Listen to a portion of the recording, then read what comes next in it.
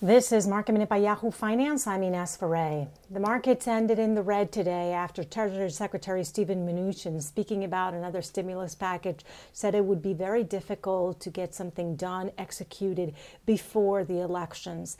The Dow ended the session down more than 0.5% or 165 points. The S&P lost 0.6% or 23 points. The Nasdaq lost about 0.8%. Amazon was down more than 2% today. And in after hours, United Airlines posted a wider than expected loss due to the pandemic, with third quarter traffic down nearly 84%.